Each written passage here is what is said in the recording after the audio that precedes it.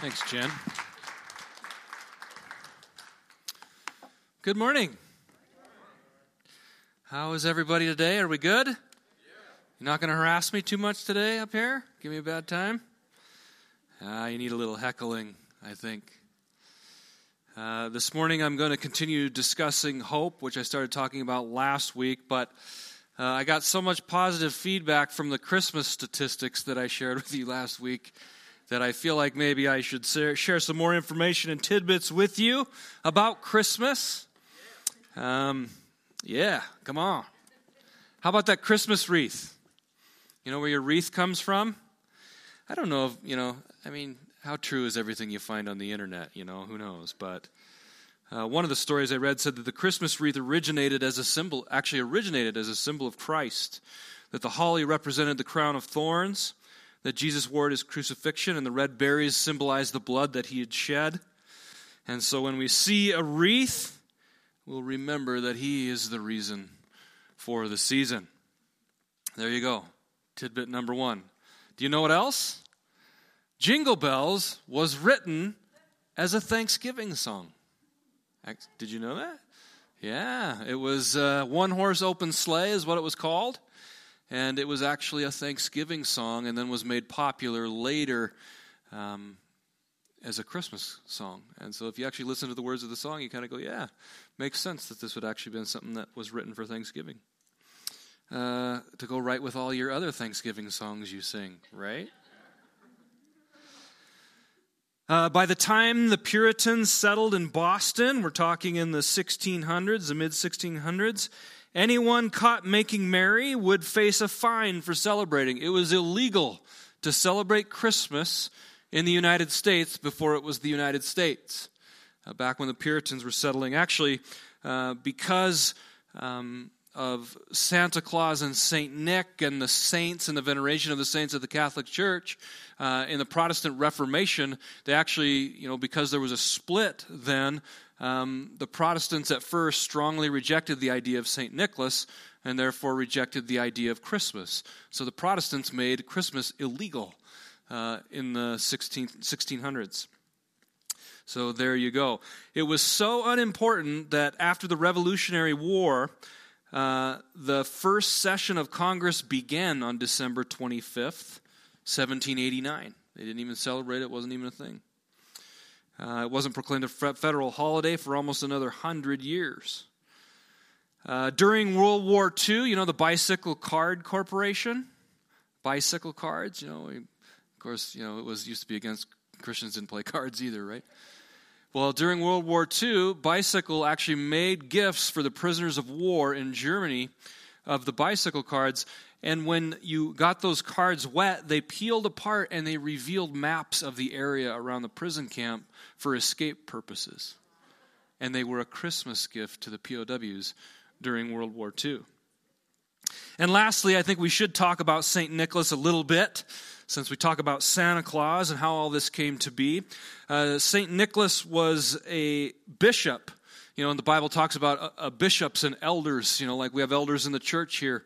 And he was a bishop or an elder, you could say, in Asia Minor. In Lycia was the province. And so where Paul was a missionary in the centuries before, Nicholas was an elder in one of those churches that eventually was birthed out of there. And he was very generous. His parents were very wealthy, and they had died and left him a huge inheritance. And he used that to support the poor for many, many years. And so one of the stories is, and who knows if this is true anymore, but there was a father in the village with 3 daughters who was very poor, and so he couldn't afford a dowry. And you had to pay a dowry in order to marry off one of your daughters in that particular culture, and that's been true in a lot of cultures over the years. But he couldn't afford to marry off his daughters, and so what he supposedly did with the oldest daughter is he dropped a bag of money down the chimney at night to surprise the family. And supposedly they had hung socks there by the fireplace, and so the whole idea of stockings came about there. Well, the legend goes that the father, by the 3rd daughter this was happening, he slept in the living room waiting for someone to drop money down his chimney so he could find out who it was. And he did, and he discovered it was Nicholas, the local bishop, who was sneaking and dropping money down his chimney. And so eventually he became a saint because of his generosity. He's actually the patron saint of children and the patron saint of sailors in the Catholic Church. So, pretty interesting story. He was also part of the Council of Nicaea. So if you are into church history and understand what the Council of Nicaea was in 325, he supposedly was there. The reason we call him Santa Claus is because St. Nicholas was in Dutch is Sinterklaas. St. Nicholas, Sinterklaas. And then that got just transliterated to Santa Claus. So there you go. Some tidbits for you. Yeah, interesting stuff. See, you can sound cool while you're drinking your eggnog around the fire with your family this holiday season and share your cool information, you know. I want to keep talking about hope. It's a subject we could cover for a long time because it's such an important part of the Scripture. It's such an important part of our message. And I want to begin again with Romans chapter 15, verse 13, the passage we've been anchoring to last week and this week. And it says this: May the God of hope, Paul finds hope so significant that he refers to God in this way. He is the God of hope. It isn't just some peripheral thing around God. He's the God of hope. May the God of hope fill you with all joy and peace, a couple of holiday words, as you trust in him, so that you may overflow with hope by the power of the Holy Spirit. I don't know about you. I mentioned this last week, and think about it again. Doesn't the idea of overflowing with hope sound good? Doesn't the idea of having a hope that's contagious sound good? To have hope in such a way that others are impacted, and so that we have lots of it at our disposal in our difficult journey in this life. And it is difficult, and it will be difficult. But he is the God of hope, and in the midst of all of it can fill us with joy and peace for the journey. Last week we talked about, what does hope really mean? We talked about the Christmas story and these heroes of the Christmas story and why they had hope and what they had hope in. And we examined their stories a little bit, but I want to dive in more to you and I specifically today. Why do we have hope? Why should we have hope? Why does our message have hope? Is it a hope that we should be carrying into our relationships in the world around us? And I want to look at a few different aspects of that today. The first reason I want to talk about why we should have hope, why we do have hope, is that we anticipate that Jesus Christ will return to the earth. Our Lord and Savior, Jesus Christ, who paid the price for our sin on the cross, returns for us someday. We anticipate that. We're hopeful for that. It's something we look forward to, and it's one of the many reasons we can have joy and peace in our lives today, is because someday our Messiah returns for us. Let's look at some of the scriptures. In Acts chapter 1, verses 10 and 11, this is a story where Jesus left the earth. He died, he was resurrected, he appeared to many of his followers, he did some more teaching, he did some work with them for the days after his resurrection, which had to be just an amazing thing to be a part of. And it's why his testimony was so powerful, is there were so many witnesses to this, is why it projected out into the world so well. And he ascends into heaven. He literally just rises off the earth, and he ascends into heaven. And his disciples and followers are standing there gazing into heaven as he went. Behold, 2 men stood by them in white robes and said, "Men of Galilee, why do you stand looking into heaven? This Jesus who was taken up from you into heaven will come in the same way you saw him go into heaven." When we read stories in the Bible, we even talked about this in the 40 Days in the Word, the picture it method. The idea that when we read a passage of Scripture, put your imagination into gear. Picture the situation. Put yourself in their shoes. Just amazing things they witnessed. But also then to imagine what it must be like when our Lord and Savior, Jesus Christ, returns to the earth in the same way in which he left. According to the Scripture, there will be many significant things. As far as lightning in the what does he say, in the east is seen from the west, or vice versa, Jesus says, that's what it'll be like when he returns. The whole world will see. and it will be amazing. Got to use your imagination. Picture the possibilities. Hebrews chapter 9, verse 28. So Christ, having been offered once to bear the sins of many, will appear a second time, not to deal with sin, but to save those who are eagerly waiting for him. Remember, we talk about the concept of hope. There's almost a tension to the idea of hope, and an eagerness, an anticipation. And we are eagerly waiting for the return of our Lord Jesus Christ. It reminds us that he didn't desert us, but he left with a purpose. He says, I must go to the Father, and the Holy Spirit will come. But also that he returns with a purpose, and not to deal with sin, but to retrieve, because that's dealt with, but to retrieve us.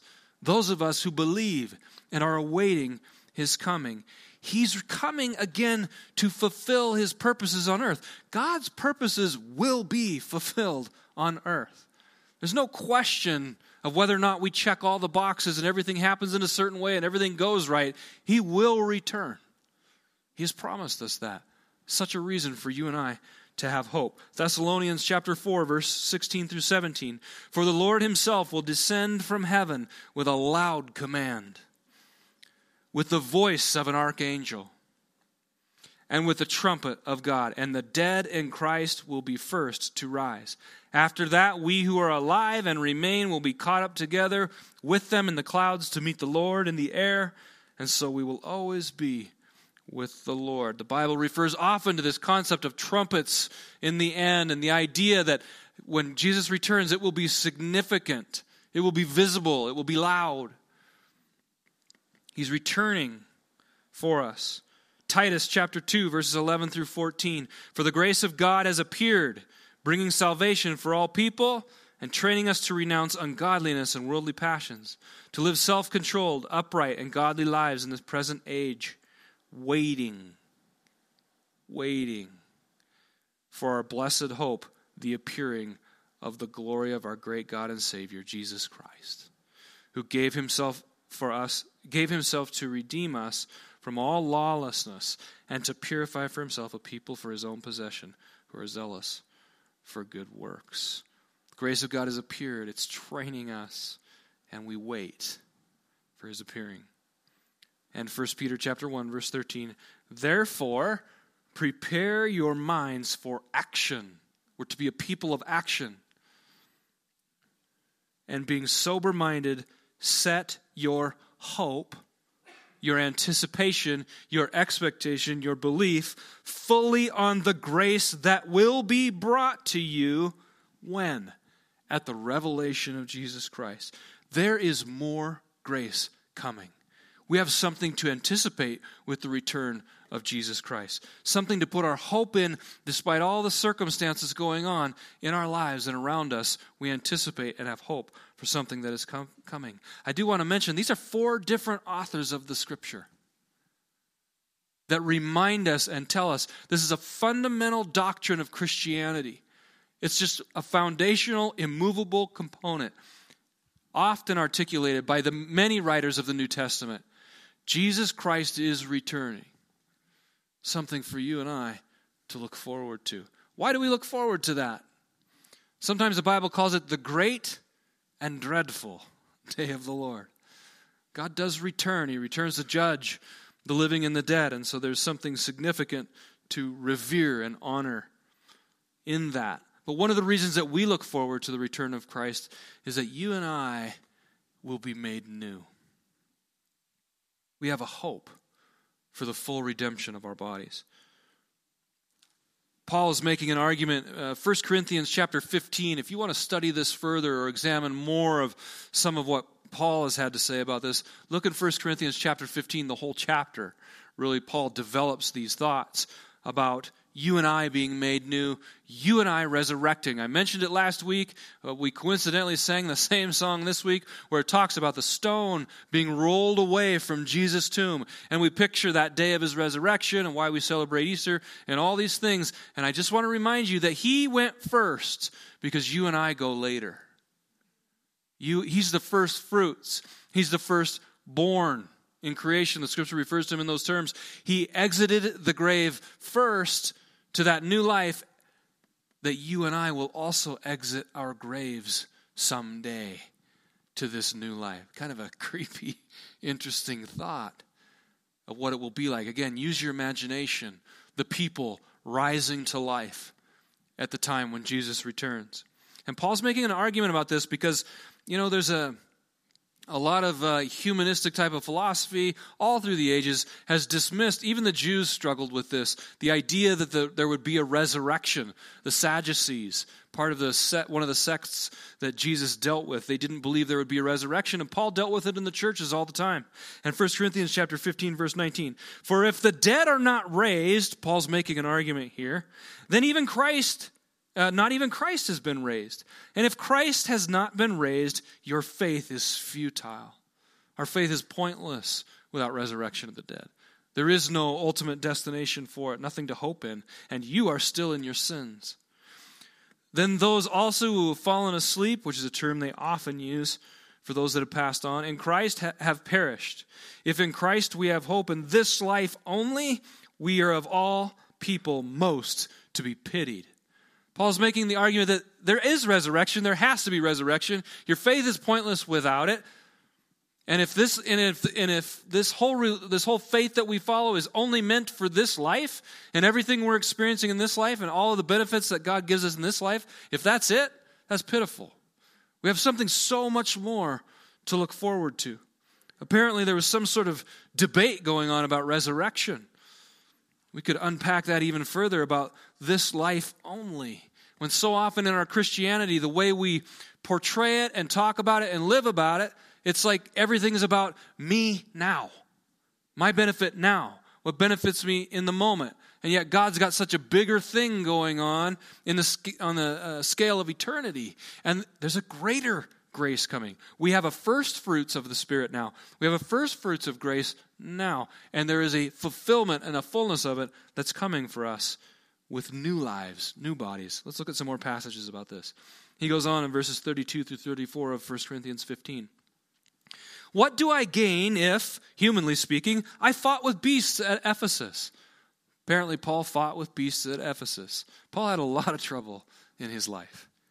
And we've talked about that in the past. If the dead are not raised, let us eat and drink, for tomorrow we die. Do not be deceived. What's Paul saying here? What's the point? We've been living this life for what end? For what reason? Forget it. Let's just eat and drink and live our lives and die. Because there's no point if there's no resurrection of the dead. If there's nothing after this, if there's nothing to be gained from this faith, if our hope is, again, only in this life, that's pitiful. Let's just eat and drink and tomorrow we die. Whatever. Let's just live our lives because there's no point. There's nothing after this. He's making this argument. And of course, we hear that argument in the world all the time. That nothing comes after this, so just live it up, right? Don't be deceived. Bad company ruins good morals. You've probably heard that in other ways, right? Bad company corrupts good character. Did your parents ever say that to you? Paul's saying that to these guys. Whoever you're allowing to have a voice in your life is corrupting your thinking. If you're allowing them to persuade you through whatever Greek logic and philosophy was going on in the church at that time, or whatever Christians were teaching some sort of false or mitigated or watered down doctrines, it was influencing their thinking, and Paul's challenging them. And then he says this, he gives them this kind of stern rebuke in verse 34. Wake up from your drunken stupor, as is right, and do not go on sinning. For some have no knowledge of God. I say this to your shame. Paul wasn't afraid to sternly rebuke for some of this thinking that was being allowed into the church, and that they were beginning to be influenced by these other false doctrines. And Paul comes in and he throws down the guardrails. Says, no, wake up. That's not true. What's true? What's been taught here? The gospel we brought you. Pretty stern rebuke. Romans chapter 8, verses 23 through 25. And not only the creation, he's talking about the creation eagerly awaiting a transformation, a new creation. It's groaning, it's expecting. Even creation itself is waiting.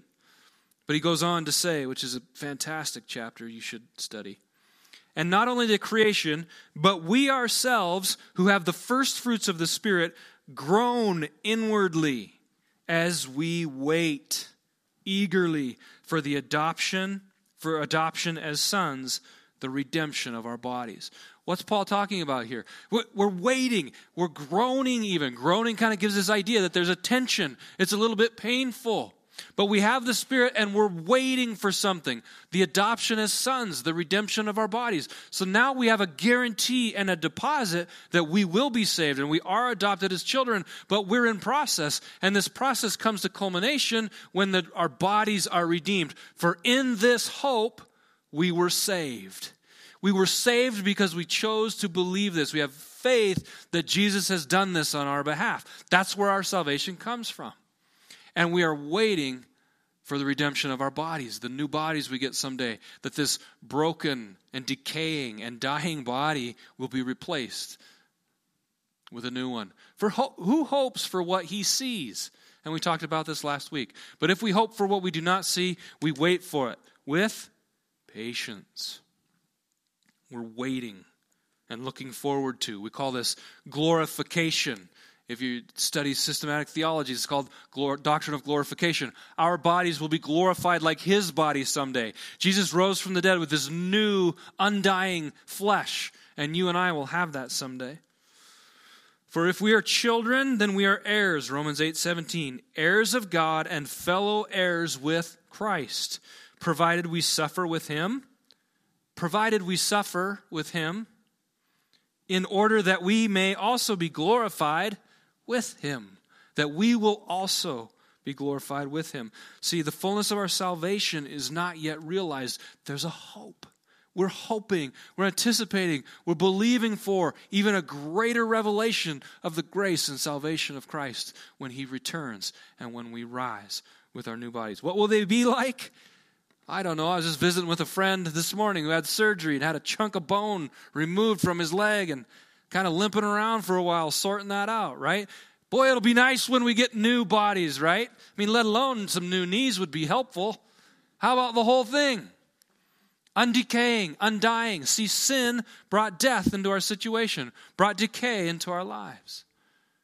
But when we resurrect it, when we are resurrected like him, we'll be like him. Can you imagine what that's like? I don't know. I think it'd be fun to maybe comb through the scriptures and see what Jesus was like in his resurrected form. Sometimes I didn't even recognize him. And he definitely walked through walls and stuff like that. So I don't know. We'll see what it's like.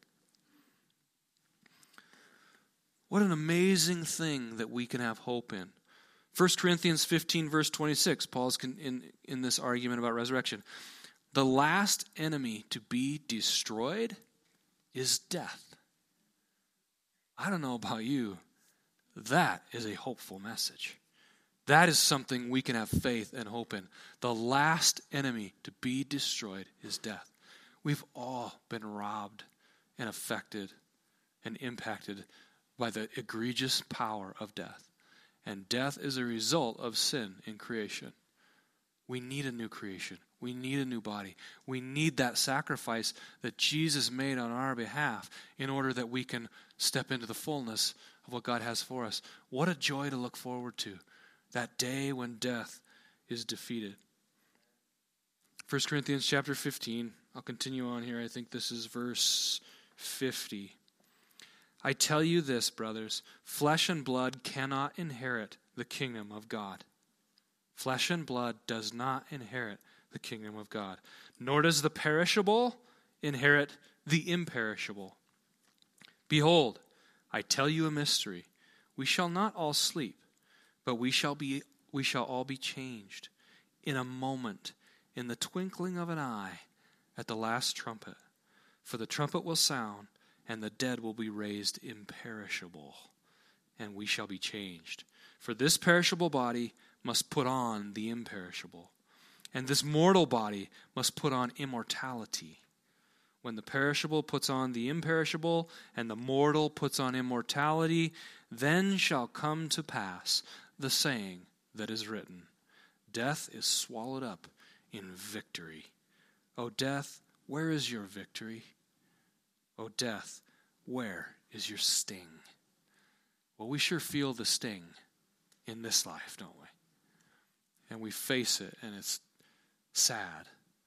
And yet, this is our hope. This is what we look forward to. This is our message for the world. This is our message for those around us. There is new life coming. There is immortality. There is the imperishable that we will put on someday. And when I stop and I think about that and I consider the present sufferings of life, I think it's all worth it. It will all be worth it. We won't even remember the former things. It will be so far behind in such a distant memory. That increases my hope, and I hope it does yours. The earth will transform. We will transform. What will it be like? Don't underestimate the height from which creation has fallen. When you read the Old Testament and you look at the Garden of Eden and you look at that passage of time from Eden to Noah, we really don't have any idea what it was like. We have a short story about Adam and Eve, but we have no idea what creation really functioned like in those days. We can only put it in terms that we understand today. This is nothing biblical, but just something that crosses my mind. You know, they say you only use like whatever percentage of your brain, some of us less than others, right? Perhaps, could it have been in the Garden of Eden that we used 100% of our brains?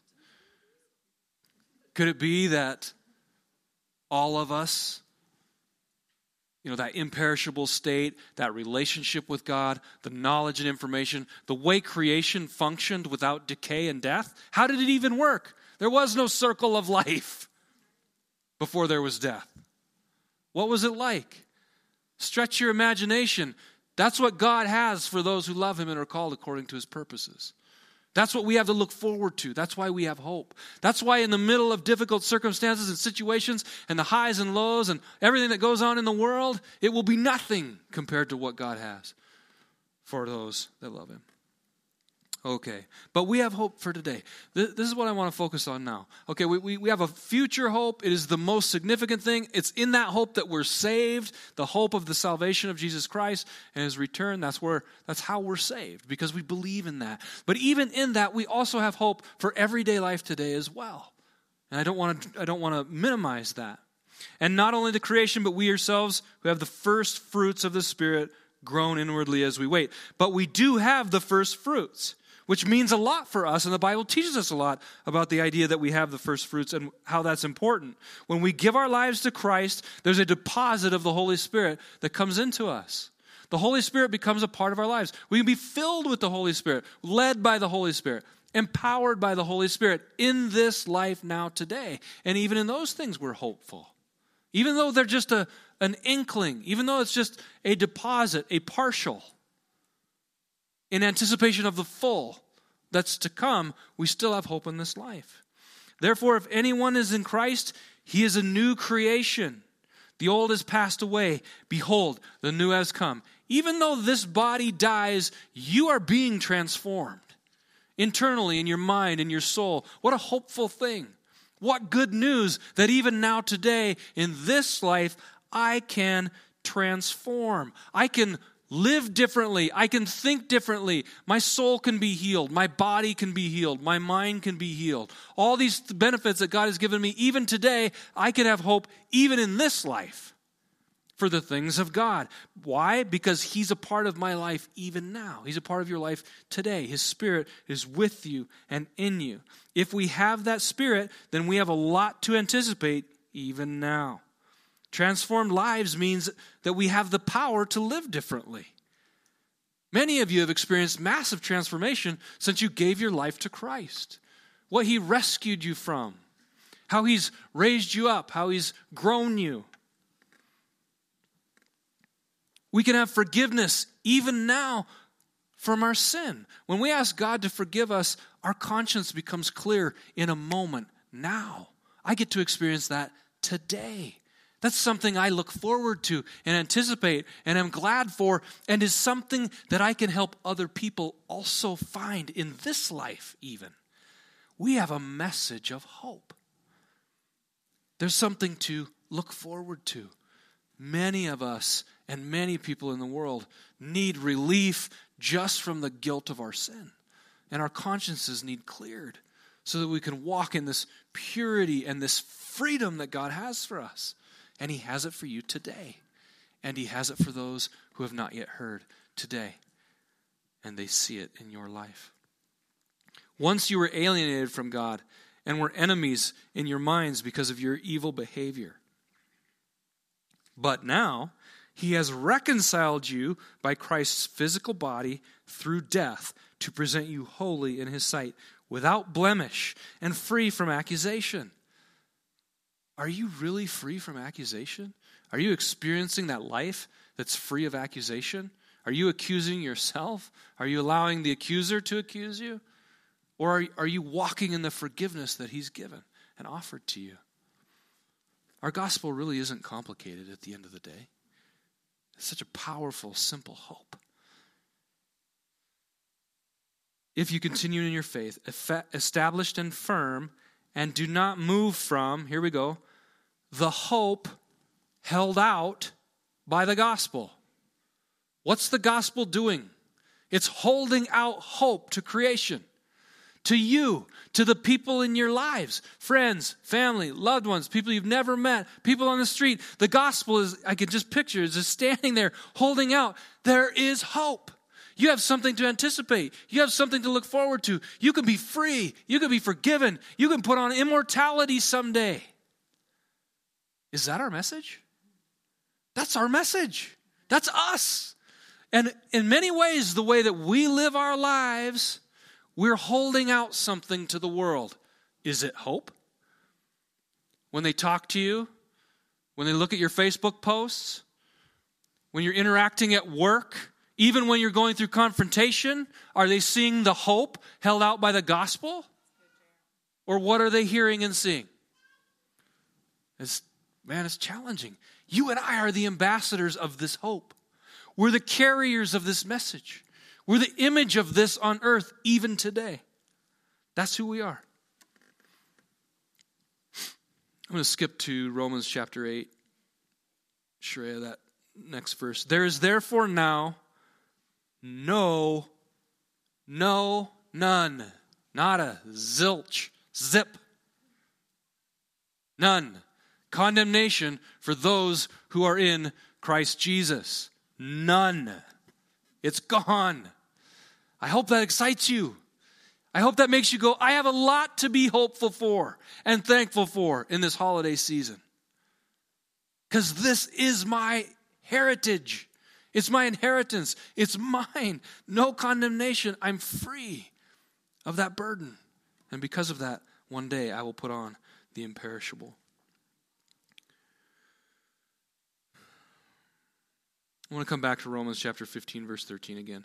May the God of hope fill you with all joy and peace as you trust in him, so that you may overflow with hope by the power of the Holy Spirit. Our hope in the future informs our present. We can experience joy and peace right now.